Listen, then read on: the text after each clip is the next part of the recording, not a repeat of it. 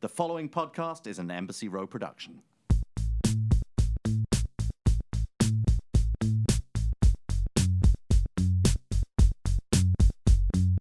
What's up, everybody? Welcome to Giving It Up for Less, a podcast about oversharing. How's everybody doing? How are your hearts? Listen, immediate transition. That's the theme. I'm already getting into it. How are your hearts?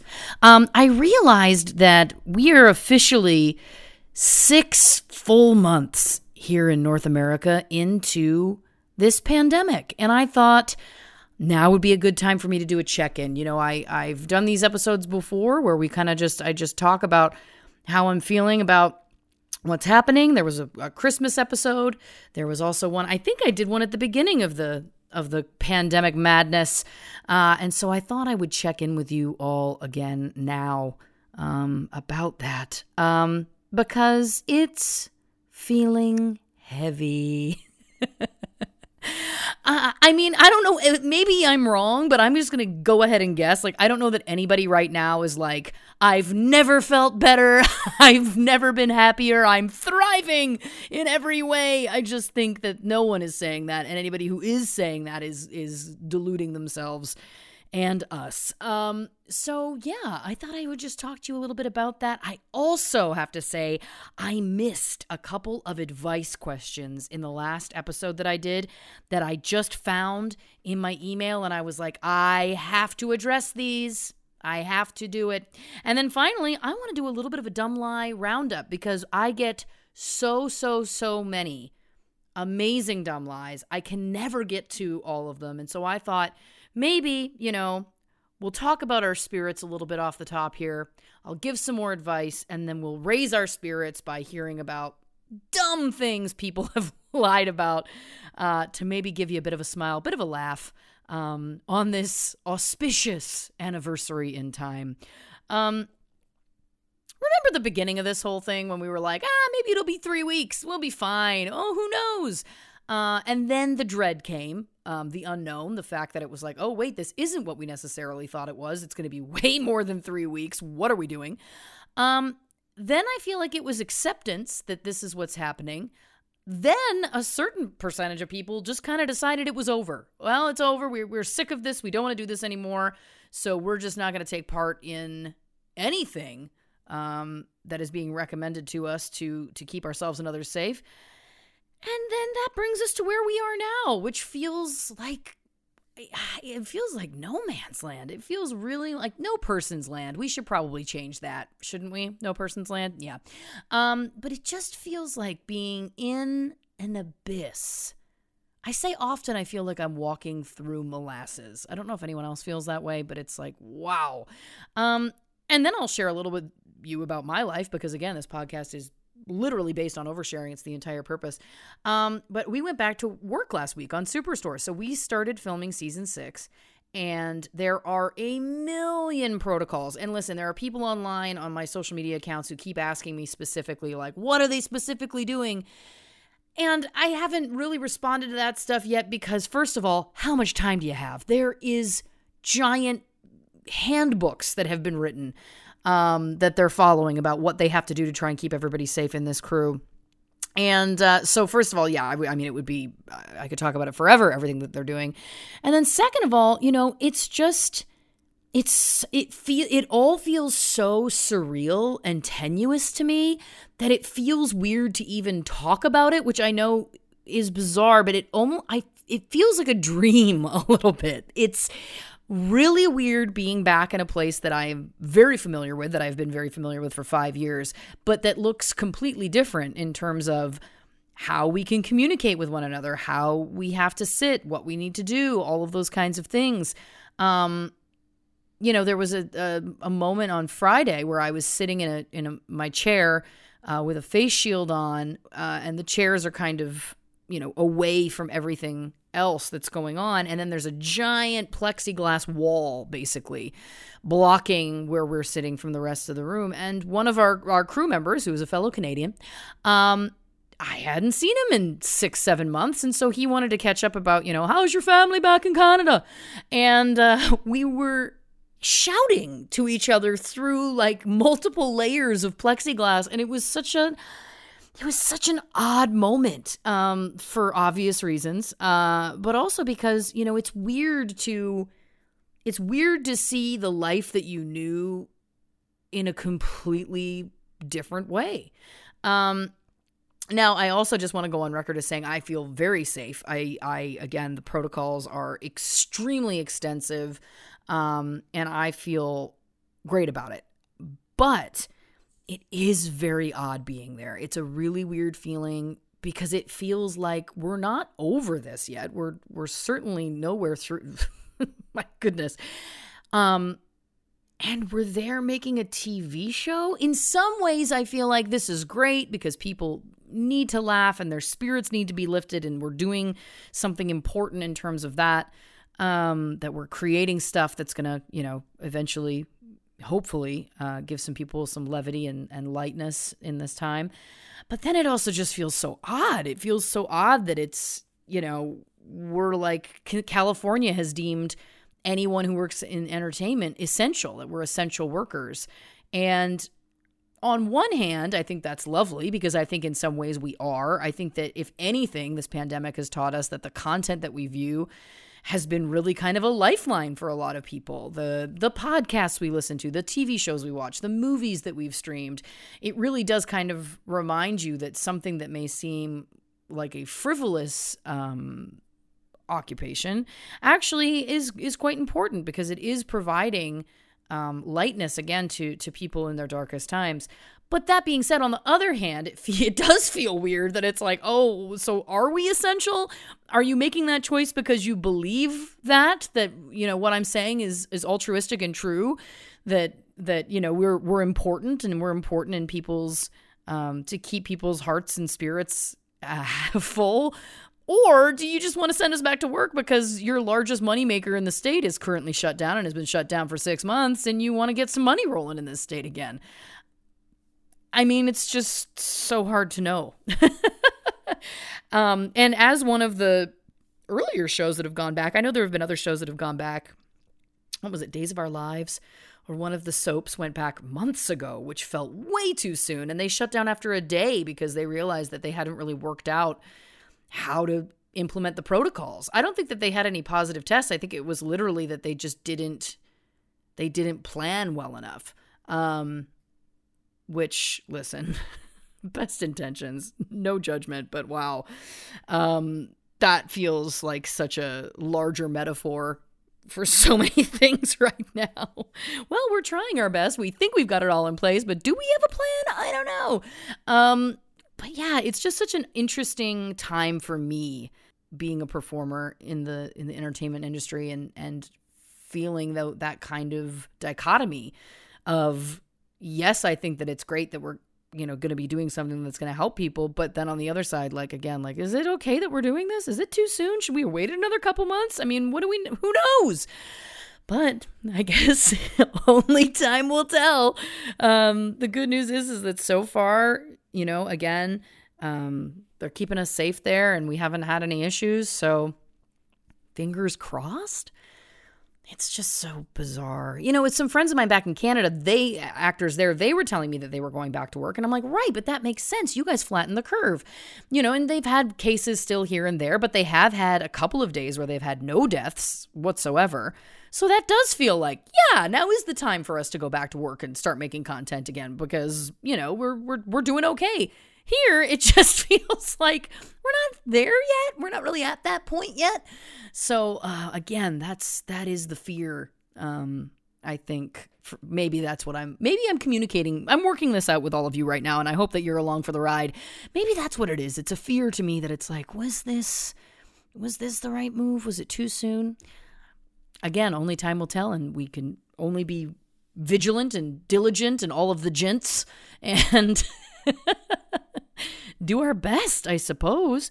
Man, oh man. But listen, I think the big thing that I kind of wanted to talk about, just briefly, we don't have to we don't have to belabor it. But the thing that I did want to address is that, I am wildly, keenly aware that my experience during this time has been a very easy one. I was able to stay home, which is a huge privilege that I recognize that so many people don't have. And it's been really, again, just last week going back to work, I came home after the first day and was like, fell into bed and asleep at like 5 p.m. It was so exhausting. And it wasn't that I was sleepy. It wasn't that I was, traditionally like tired. It was that my body was exhausted. And it really opened my eyes that it's like, wow, I'm somebody who's had a pretty easy go during this time. And that transition back was so, I'm going to say it, aggressive, violent, even one would say, just to the system. It was such a shock to the system that it really made me think about all of you. It made me think about all the people who, have a wide variety of different careers and jobs and occupations and all of the above. And it made me think about, wow, if it was that hard for me, I wonder how other people are feeling. And I think the answer is probably really overwhelmed. I know there are a lot of you, I think, who listen to this show are moms. And I know a lot of you have had to go through the deliberation about, depending on where you're located, are you sending your kids back to school? Are they being schooled online? Are you going to start homeschooling? And I mean, that is such a level of burden. And I understand that it's just the normal right now. It's just the new normal. We're going with it because we have no choice but to go with it.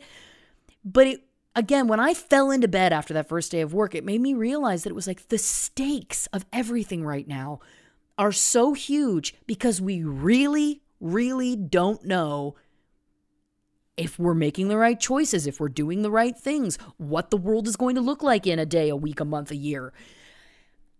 These are huge, heavy times and stuff that I just think we all need to give ourselves some credit that we're being faced with things.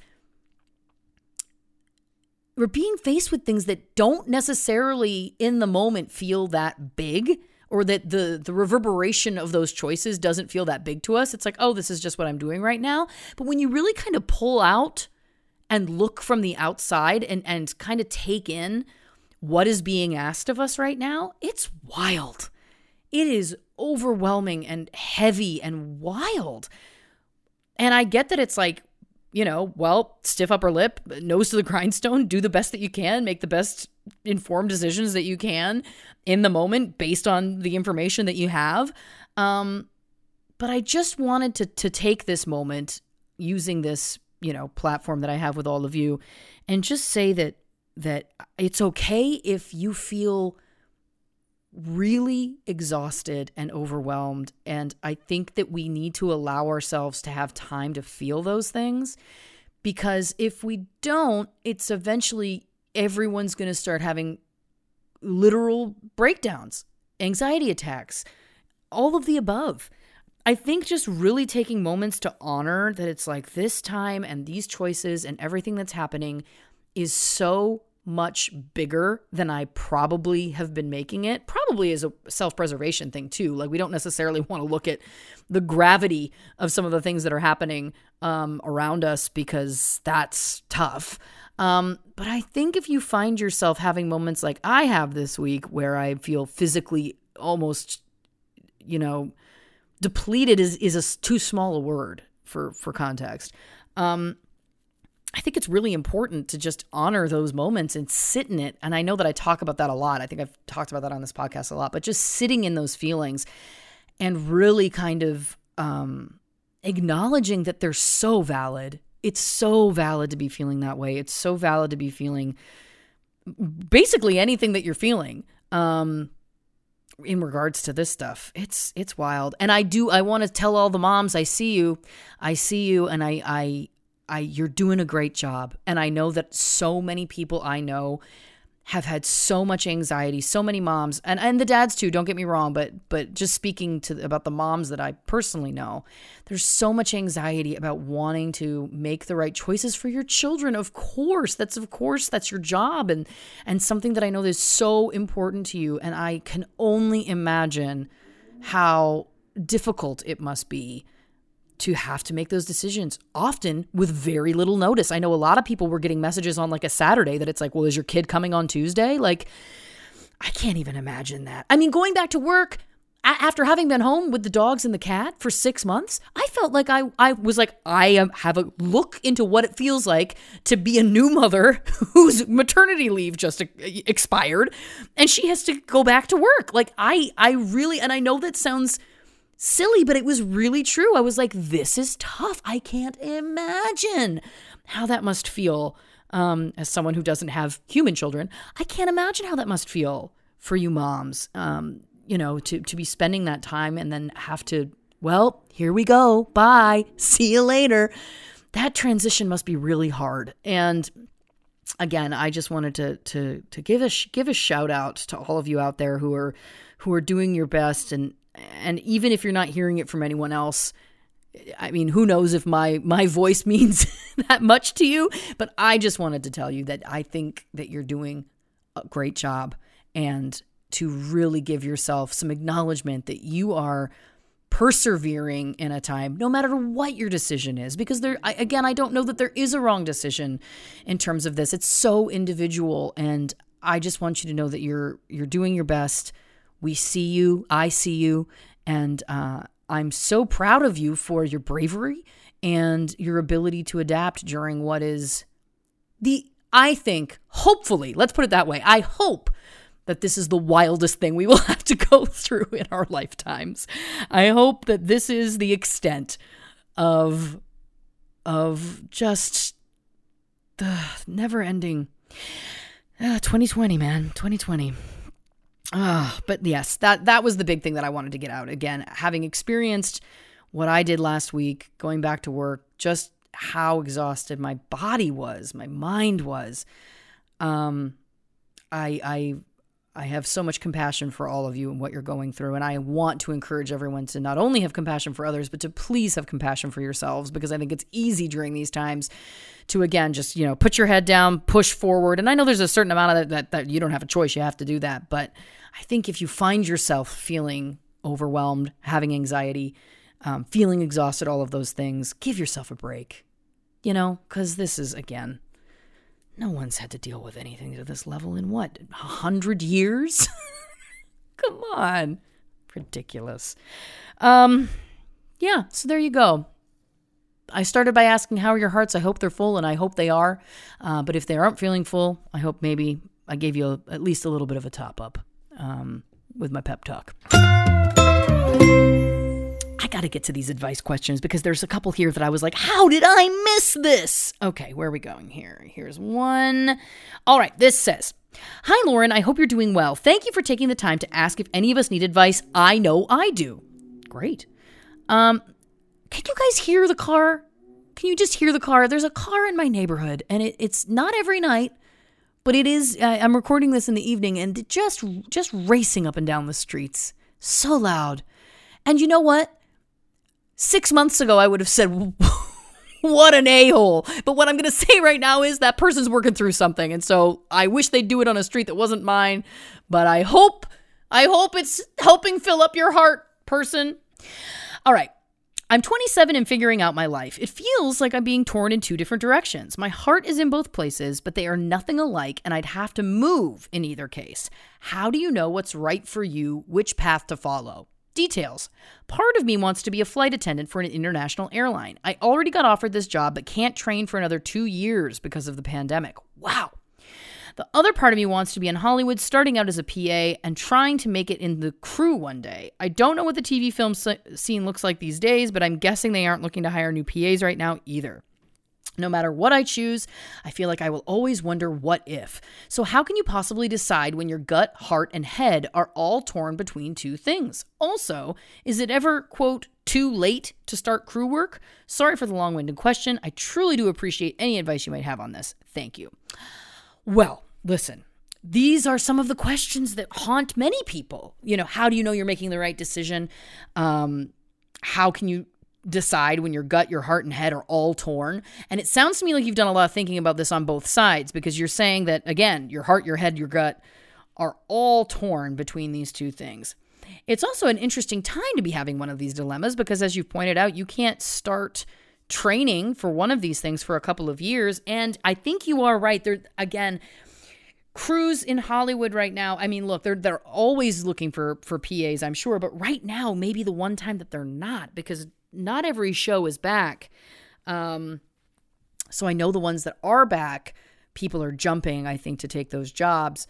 So it's kind of, but you know what? Maybe this is a great opportunity for you because these are two choices that you feel equally passionately about, and you can't really act on either of them right now. This is a great time for you really to do some exploration into it, which I think, again, taking something that feels like a roadblock and turning it into an opportunity is key during these times. So here are my thoughts. I love the idea of being a flight attendant or for an international airline specifically. This says to me that you're like, look, I'm young. I want to see the world. What a great way to do it and get paid for it. Then become a flight attendant. So that's something. And then you're saying, you want to be in Hollywood starting out as a PA, trying to make it into the crew. I guess what I would ask about that specific one is there a specific type of job within a crew that you think that you would like doing? The reason I ask that is there's so many different jobs, and a PA is hard work. That is not a glamorous job. I will say that. It is an imperative job. It's a job that I greatly appreciate that people do. But I guess my question would be, what because you said, I just want to make sure that I read your words. I don't want to be making any assumptions. You said starting out as a PA and trying to make it into the crew one day. So a PA is, of course, a member of the crew if you want to be doing film and TV production. But is it that you want to be a director or a first AD or a second AD, something like that? Because that's kind of the path too. You can become a PA and then kind of work your way up the AD kind of path. And those jobs are great. So imperative to what we do. Again, I do have to say, I commend you that both of these job choices are things that are going to be requiring you to pull crazy hours and probably operating on very little sleep. I don't think that there is an age that is too late to start crew work. It's really just, it's a personal preference. I feel like, I don't know how many people would want to start that as a second job in their mid-30s, for example. That's not to say that people don't. I'm sure that people do. But it's really, again, TV hours are nutso. Cuckoo bananas. Sometimes shows shoot 16-hour days. They have something called Fratterdays, which is when a Friday shoot turns into a Saturday shoot because you shoot so many hours that Friday turns to Saturday, making it Fratterday. So the one thing, what I would, and this isn't really advice, but some information I would give you is just, a PA is working, often they are the first people to work and they are the last people to leave. So you're there before everybody else. So say there's a 6 a.m. call time, you could be there 5 o'clock, 5:30, getting whatever set up. And then if that shoot, depending on the show or movie that you're on, depending on what the rules are, because the rules do kind of change. Let's say you're there 12 hours. That's probably a low end, reasonable. I don't think you'll ever be at work less than 12 hours. So then that means that you would be there because 6 a.m. would be like the actor's call to go into hair and makeup. Crew call would be 7. So you're there at 5. Crew doesn't come till 7, and you can work 12-hour crew hours, which means that you would be there shooting until 7, and then you'd be the last one to leave. So cleaning things up, getting things organized for the next day, which means your day would be 5 a.m. to 8 p.m. So that's just an example of, and in those hours, you're moving. PAs work hard, and there's no negative here. I'm not saying that any of this is negative. I'm just painting a picture for you that is kind of what you're signing up for. Now, yeah, you can eventually move your way up. Again, like I was saying, to become a second AD or a first AD, which is great. But I guess I would ask just I would have you think about where you want to see that going, because I don't know that people can PA for a career, meaning it's such hard work. You do have to do it to kind of move up to do other things on that path. I think just for your own your own sanity. But it's fun. It's exciting. Depending on the show that you're on, you can have an amazing time, or I'm sure you could also have a terrible time. But yeah, I can't speak to being a flight attendant because I've obviously never done it and I have no insight into that world. But I will just say, I think that what I have always been advised to do when I have decisions like this, because I am a horrifying decision maker. I am so indecisive. It's really, really hard. Mostly about littler things that don't really matter that much, but sometimes, it's crippling for me. It has been my entire life. So what I will do is I'll sit down and I will write a pros and cons list. And I know I've talked about this before, but what I would do is I would sit down and I would take 2 pieces of paper, one that's flight attendant and one that is set PA, and I would write the pros and cons of both. And that may just show you that maybe there is one that you're more leaning towards. Is it that you want to see the world? Is it that you want to be in Hollywood and you want to get involved in TV and film? I can't answer those questions for you. Only you can answer that. But I would say take this time and really write those things down. The good news is that 27, I promise you, is so young. It's so, so young. And even if it doesn't feel young to you right now, hear my words. I promise you, it is so young. You have so much life. You could probably end up doing both of these things easily and 3 or 4 other things. Who knows? Don't they say that people change careers like 5 times or something in a lifetime? There's some statistic like that on average, but I don't know if any of this was helpful to you, but that would be my biggest piece of advice is figuring out what it is that draws you to each of these things. What are the pros and what are the things that you kind of don't like about the idea of doing these things? And the other thing too is that if you have to go through training, that's a good way of knowing too. You could go through training and partway through training to become a flight attendant, you could realize this isn't for you. So maybe it's trying to get on that path too. I'm wondering if there's any at-home training offered or if they've just completely shut it down, which that's also more than possible. But yeah, I hope that was helpful. Write down the pros and cons. Usually something will race at the top. If still it is completely 50-50 in every single way, I would say then you gotta try both of these things in your lifetime. That would be my advice. Pick one of them now and then just plan to do the other one later, because if you feel you don't want to end up having that feeling for the rest of your life, like what if?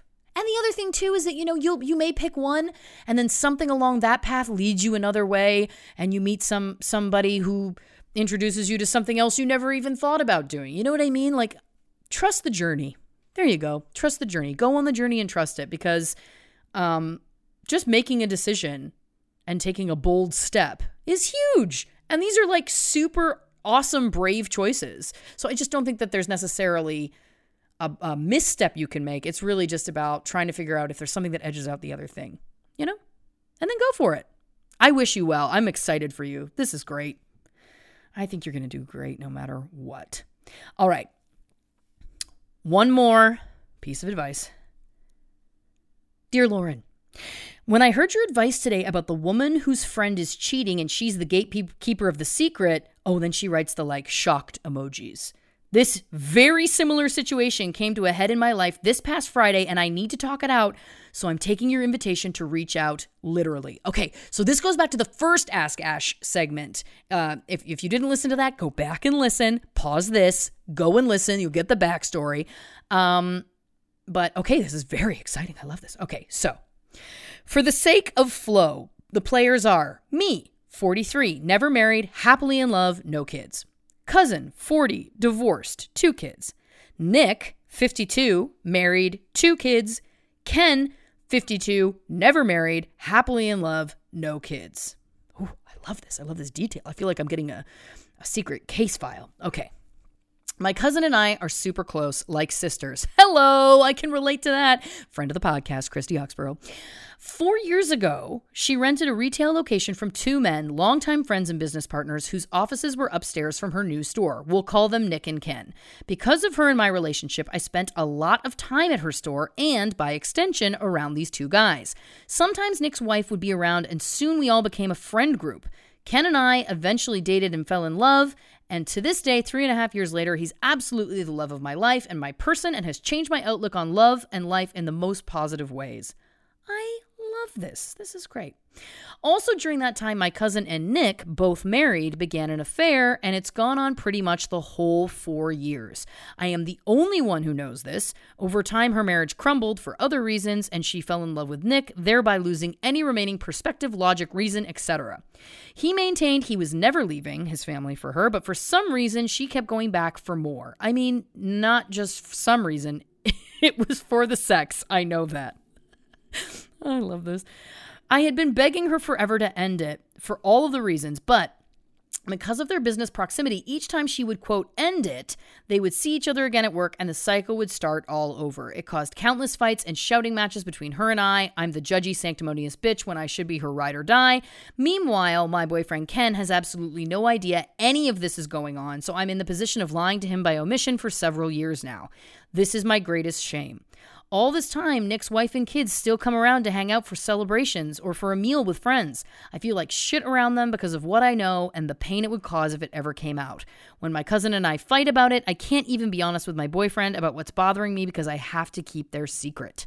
For the last 8 months, cousin and Nick did refrain from their old habits, and I became much more at ease now that everything was seemingly in the past. I could justify keeping the secret since it was no longer a current, constant source of deception. It really seemed like cousin had moved on, and them just being friends really meant friends. But I was naive. About 5 weeks ago, they hooked up again. At this point, she's single, pretty carefree about her choices, has figured out how to not feel bad about this, and giggles when she called out and simply says, I know, I'm the worst. She's boiled it down to that. What in the actual? So I'm furious. Trying to figure out why I care so much, remembering that everything I've said, all the perspective and advice I've given makes absolutely no difference to her whatsoever, so more preaching will do no good. Trying to see it from his wife's perspective doesn't open her eyes. Seeing what the lies and secrets and deception have done to me and our close sisterly relationship has made no impact on her decision-making. When I explain how hard it is to have this secret between Ken and I, she just tells me to just tell him already. Interesting. Just tell him already, like it's nothing. Like it's her secret alone to keep or not keep as it suits her with no regard to the fact that these men are friends and have been for years. Ken is an uncle to Nick's kids and a good friend to his wife. They are business partners whose lives and families intersect in many ways. And her resolution is for me to just tell him so I can get over the deception part. She has no regard for what this might do to their relationship or business partnership. If I find out I've been deceived by a person for several years, I'm certainly going to reevaluate all of our interactions without the rose-colored glasses. She doesn't care or consider the position having that information will put Ken in with Nick's wife and kids, whom he looks to as part of his family, and that she's willing to risk all that so I can swallow this affair easier so she doesn't have to end it, really has me seeing her with different eyes. So she and I had a major blow up and haven't spoken in 5 days now. Things were said, old wounds repicked, alliances challenged. It feels terrible, but I also cannot go back to the way it was. I can't do that thing where we apologize for being harsh and out of line and then just go back to the way it was. But she and I are family, and I also can't decide that she's one of my seasoned friends and accept that I have to move on from her. But how do I spend time with her when she refuses to do the right thing? And I cannot handle it any other way than with anger and resentment. Plus, Ken and Nick are so intertwined that Nick will likely be a part of my life as long as Ken is my person. These aren't people I can just move on from the way you do when some friends outgrow each other. This is quite the tale. This silent treatment is not how I like to handle things, but I'm at such a loss of how to move forward with her, I can't pretend it isn't happening. I don't want to know when she's hooking up with him, but also the sneaking around and lies and deception that she would go through to keep me in the dark are destructive. I can't trust that she'll finally truly stop with him. I admit it, I am judging her. I don't know how not to. In the beginning, I knew cheating was wrong, but I had been single for 15 years. I was way out of touch with the realities, nuances, and depth of emotion that comes with a real relationship. Sex was really just sex to me, and seeing other people cheat was always a shame, but wasn't part of my life, so I didn't consider it much. But then I fell in love a few months after their affair started, and my eyes truly opened to the deep, deep trust you put in a person you love, and for the first time was able to consider with some real ability to relate to what betrayal and loss might feel like. So yes, now that my perspective has changed, I am judging her, and she can't handle that, nor should she have to hear me lash out every few weeks as my resentment gets the best of me. Also, she and I have a very close group of girlfriends, so our fights are noticeable to them, and I have no idea what she's telling them, but I have to be vague and dishonest in my explanations to, yet again, protect this fucking secret. I'm sorry to be such a bucket mouth. I like that term. You're not, but it's a funny term. But phew, I did need to get that out. There is no person in my life who I can confide in about this, so I really felt like your good vibes sought me out today to hear this episode, and more importantly, your invitation to reach out. Thank you for being my ear. I hope to hear your thoughts on this in some way in the near future. Well, first of all, I'm so sorry that I missed this last week. And I know also this is very time sensitive because at the time that you wrote this, you weren't speaking to your cousin because of all of this. So things may have still changed since then. But I'm going to give you some advice based on the story that you've told me. This is a tough position. I hear you 100%. I would be resentful too. I think that's fair. And to be honest with you, I am judging her a little bit, but I'll tell you why. She has put you in a terrible position. And this is kind of, going to be a little bit of the same advice that I told that other listener in the original advice episode. But she's put you in a really shitty position because now she's telling you, just tell him. And that to me is a way, here's what I think. And I don't normally get this real with these because I like to try and see all sides or whatever. But I'm going to go here and this is going to come across as judgy, which is not my style at all. But here's what I'm thinking. It feels to me she's saying now that she's carefree and that she, sees this as, I know I'm the worst. We're just sleeping together. Oops, oh well. But then when she's like, tell him if you want. Tell your boyfriend if you want. Whatever. Like, do it, whatever. That feels to me like there is a part of her that could be completely subconscious. I'm not saying she's doing this deliberately, but there's a part of her that does want this dude's wife to find out. And she thinks that if you tell your boyfriend and then that blows up their marriage, then that will give them a chance to be together. Now, I know that you could say, oh no, she doesn't feel that way anymore or whatever, but I think that's, again, she may not be consciously trying to manipulate the situation, but it feels to me like that could be a possibility.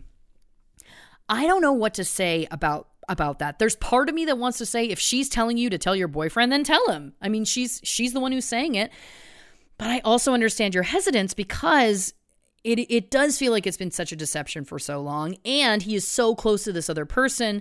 Not only is that going to impact his friendship potentially, but it could also impact your relationship. And that's, very heavy. The other thing at play here is, and I said it before, and I'll say it again, it gets dicey when there's children involved, I think personally, because you're literally being asked, do you want to implode a family or not? And do I think that wife has a right to know? Of course I do.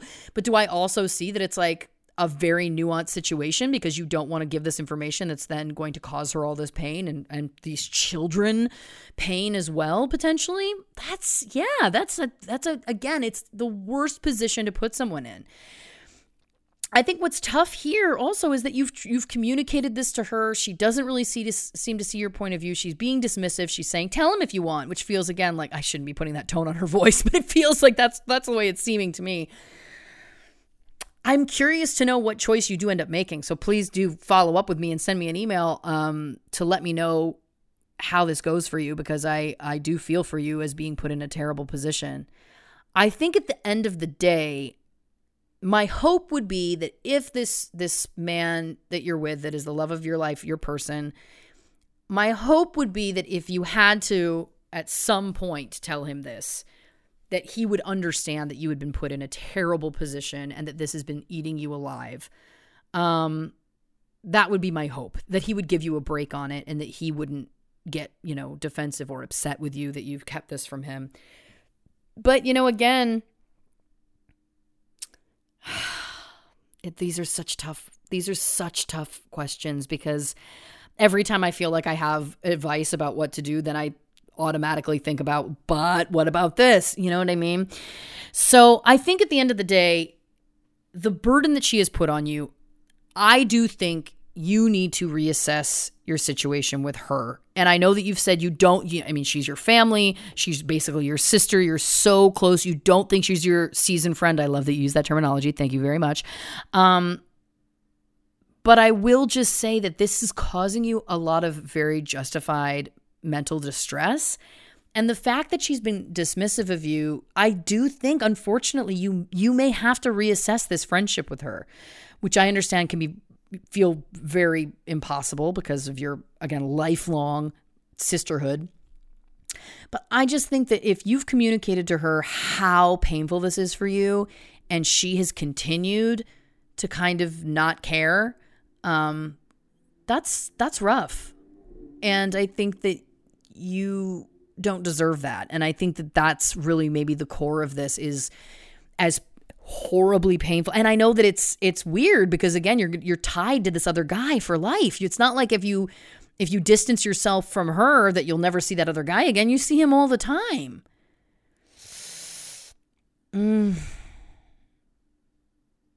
Maybe it's worth having one last conversation with her where you kind of lay it out there and you're like, look, I can't do this. And I don't think that it is a valid response for me to just tell my boyfriend. It feels like you're trying to ultimately end that marriage, and I can't be a part of that. And I'm asking you, as my sister essentially, to please stop this behavior, or I can't have you in my life. I mean, but then she may just start lying to you. Again, every time I try to think of how to advise this, I just come up with but then it's clear that she's not going to stop this behavior.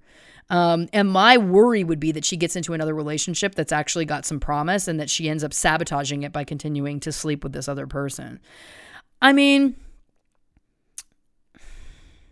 is there also a world where you think that you could tell your boyfriend and he wouldn't tell his friend? He's going to tell his friend, isn't he? There's part of me that's also like, you know what? Enough. You've done this for years.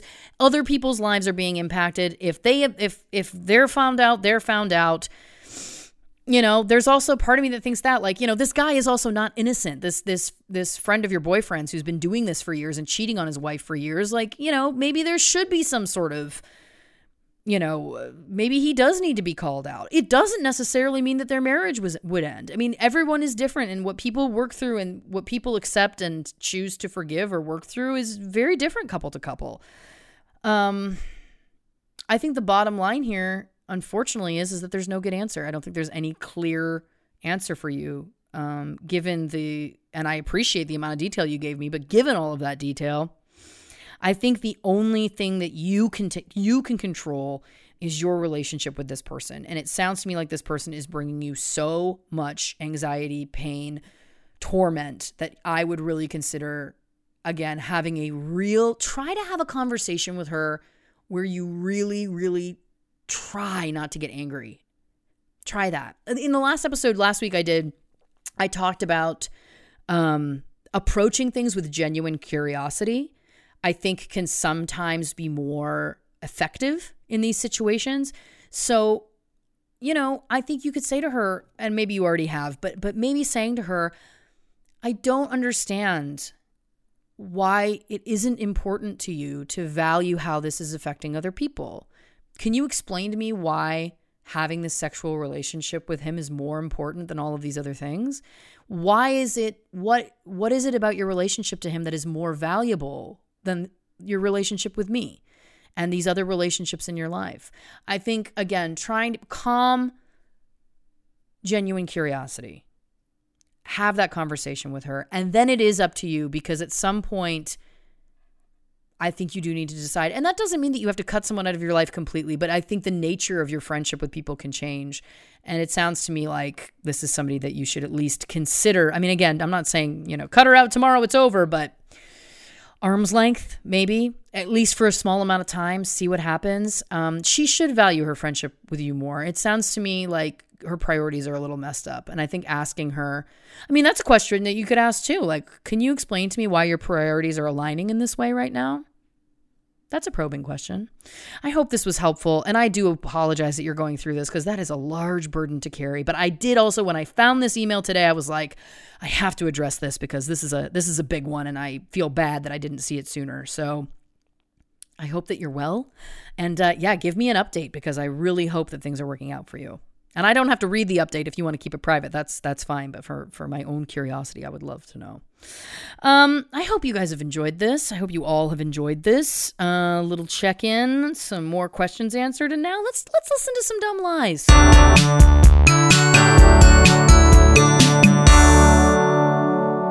As I said, just keep it running. Have some laughs. We've had some heaviness. We've had some sadness. Let's have some laughs. This listener says, I look forward to your podcast every week, and I never thought I'd have a dumb lie to write in about because I tell white lies so often that they don't faze me anymore. But one lie I told today really struck me as being unnecessarily dumb. I recently got a new kitten, a little tabby named Artie. Oh, that's so cute. Today, the vet office called to confirm his first checkup appointment, and during the call, they reminded me to email in his medical records. I said, oh, sorry, I told my fiance, but he must have forgot. He didn't even know. I just threw him under the bus. I could have just said okay, and it would have been fine because I'm sure the vet tech I was talking to didn't really care whose fault it was.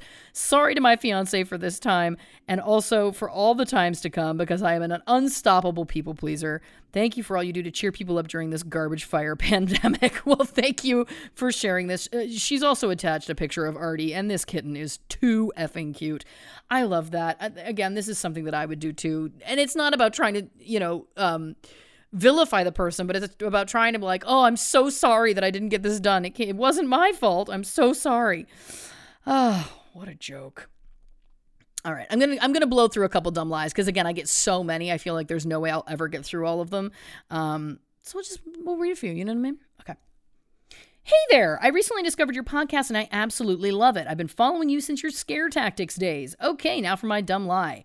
So, we're just beginning month 6 of quarantine, and like many people, I started trying to pick up at-home workouts. So for a while, I would get up, move the footstool to the side, roll up the rug, and do my morning workout in the living room. I did this consistently for like 2 months, and then the quarantine laziness set in. I feel you there. I would maybe do a workout or two a week, but that only lasted another month. Jump ahead a few weeks ago, my boyfriend started going back to the gym with some regularity. This is out of character for him. Anyway, I would tell him I'm proud of him for keeping it up, although I've been feeling guilty for not working out myself. Last week, he asked if I wanted to go to the gym with him. Nope, I told him I had a work call I couldn't miss. I didn't. That was the first lie. The very next morning, I began moving the footstool and rolling up the rug and sitting on the couch to drink my coffee.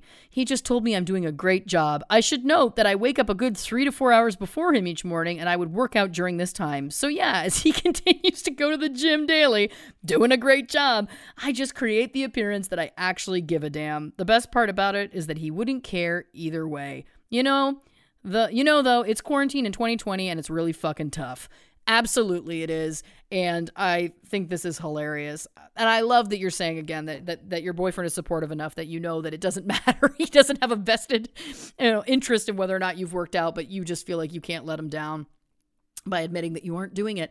Look, I once said that I think the best I think the best advice I would give to somebody is if you want to feel like you're really doing a good job in your workouts, put on some workout clothes, carry a yoga mat, and just get onto public transit. And the people will be like, oh, yeah, they'll give you a little look like it's like that person's committed to their fitness. You don't actually have to go to a class. You know what I mean? But you're just telling people, hey, I'm trying my best.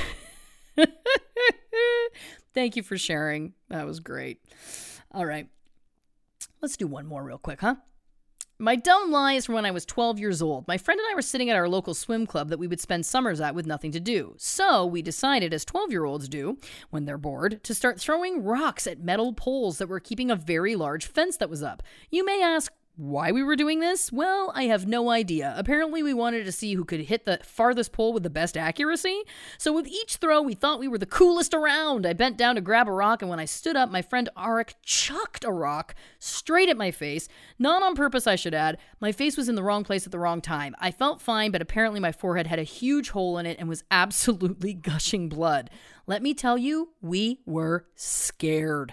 Not for my bloody injury, but for the shit we were going to get in for our own stupidity. We knew we would get yelled at by our parents, so we tried to tell a lie that would make the yelling a little less, scary. So the lie we came up with was that I had tripped and fell while climbing the fence, my face apparently catching the top sharp metal part. Which, how does one do that while climbing a 30-foot fence? I don't know. What we found out was that we didn't get yelled at. Moreover, I had gained extreme sympathy. Our parents were deeply concerned that I was going to get tetanus, so I had to make sure we kept up with my medical records. I got a tetanus shot and it sucked. Once again, digging a deeper trench for our lies. What I got for my lie? A huge scar and a shitty tetanus shot. 10 years go by, and now I have this huge scar on my forehead. My mom brought up me falling on the fence and her concern from 10 years ago. I felt that now was a good time to confess that a freaking rock thrown at my face was the cause of my forehead scar and not a tetanus-filled fence. I don't know why we felt the need to lie for so long, but here we are. The lifelong lies. The lifelong lies. Oh, gosh. So good. I apologize that your face went through that and that you also had to get a tetanus shot. Those things hurt. They're very painful. I remember I had to get one when I had a stupid injury happen to me, and I was like, man, these are no joke. Gosh, I hope you all enjoyed listening to, a few new dumb lies here, some more advice questions, and just me generally wanting to give you a shout out to tell you all that I think you're doing great. But as of now, it's time for Last Thing I'll Say. It's the final segment on Giving It Up for Less. It's a segment dedicated to the Black Lives Matter movement. And I will say there is something going on here in LA that I don't know if the rest of the country knows about, but it is wild. There was a shooting of 2 LA County sheriffs in Compton. And it was, I believe, in front of a hospital, believe it or not. And the LA County Sheriff's Twitter account tweeted out that there were protesters blocking the entrance and exit of the hospital, yelling, "We hope they die," referring to these 2 LA County sheriffs. But here's the deal. There's multiple cell phone videos that have come out capturing there was a protest, I guess, going on, but nobody was chanting, "We hope they die." In fact, the video apparently just showed a few people, not a huge crowd, and nothing was being blocked. There was one person that apparently was caught on tape saying, "We hope they die" once, but it wasn't like it was this chant as this Twitter account had made seem the case. Then there was a woman who they again, this is more from the LA County Sheriff Twitter account, and it said that a woman ran up and was being aggressive or something. Long story short, she was a reporter. They said she did not identify herself and et cetera. So she got on Twitter and basically talks about how she was arrested and charged with obstructing a peace officer for videotaping their interactions with the protesters. She posts the video, and in the video, she is saying repeatedly that she is with the press, that she's a reporter. They said she never identified herself. And now, I mean, this is a terrible, terrible story. There is people who have been shot. It's all of it is awful. But I guess the reason I wanted to bring this up was I'm feeling very overwhelmed at the amount of videos we get all the time. And I'm not even touching on the multitudes of videos we have of Black people being beaten, shot, killed by police officers. But this was really egregious to me. Again, it's not a competition. I'm not saying it's more egregious than anything else. But when we start having police-affiliated, verified social media accounts saying that something is true, that then we find out is absolutely not true, it just makes me wonder if our phones aren't a form of defense for us because they wanted to get this information out before, I guess, any of these cell phone videos got posted. I don't know what to tell you, but it made me think more and more. I think the thought that I had on all of this and why I wanted to share it is, of course, this is just one story of hundreds going on in this country, many of which I'm sure we don't even hear about, that they don't even make the news because it's unfortunately just so common.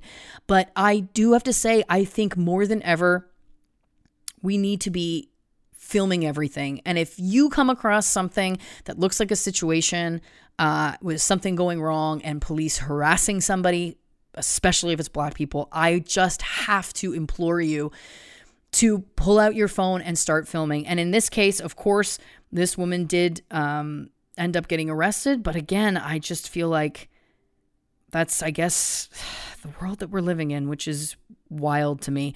I just think we have to empower ourselves to stand up for what's right and stand up for one another and not just take the easy path. She could have taken the easy path and walked the other way. She didn't. And I think that that's really admirable. And I think that it's important for us all to keep these things in mind, that there is clearly a concerted effort. I know that there's always been a concerted effort, but to me, the LA County Sheriff Department just bold-faced lying publicly on Twitter, first of all, it's so lame to me that it's like they're turning to Twitter to get this story out about how, this whole thing. But secondly, putting out that false information, this is a concerted effort. It's not just, it just feels like there's a concerted effort to try and paint certain groups in a certain way by the police, and they're stopping at nothing, and now publicly lying and putting stories out that are 100% false, and there's video proof of it. That's chilling to me. And again, I just want to encourage everybody. Our cell phones, I think, can be our biggest tool during these times. And if you see something, say something. And I know that that's scary and that requires a lot of bravery, but I think that it's important, and we owe it. We owe it to each other, and we owe it to the Black people who are getting continually harassed, injured, and killed by police officers. We owe it to them to be a citizen like this woman, get your phone out there and call it out, call out the injustices, call out the lies. Because when cameras don't seem to be affecting them, and they seem to think that being filmed doing something wrong doesn't matter, that's really scary to me, because that's one step away from just accepting it. And the more that we continue to accept it, that sends that message that it's acceptable, which it of course is not. So that's what I have to say about that. Thank you everyone for listening. If you have a dumb lie, email me, dumblieswetell@gmail.com. I don't know if I'll read it, but I can't read it unless you send it to me, so send it to me. Follow me on Instagram, GIUFL pod on there. Give me a like wherever you listen to the podcast, Apple Podcasts, whatever. Give me a little star rating. All of that stuff matters. I know it doesn't seem like it does, but it does. And as I started at the beginning, and I'm going to say again, how are you? I hope your hearts are full, and maybe a little bit fuller now. I hope you enjoyed. Have a great day. Bye.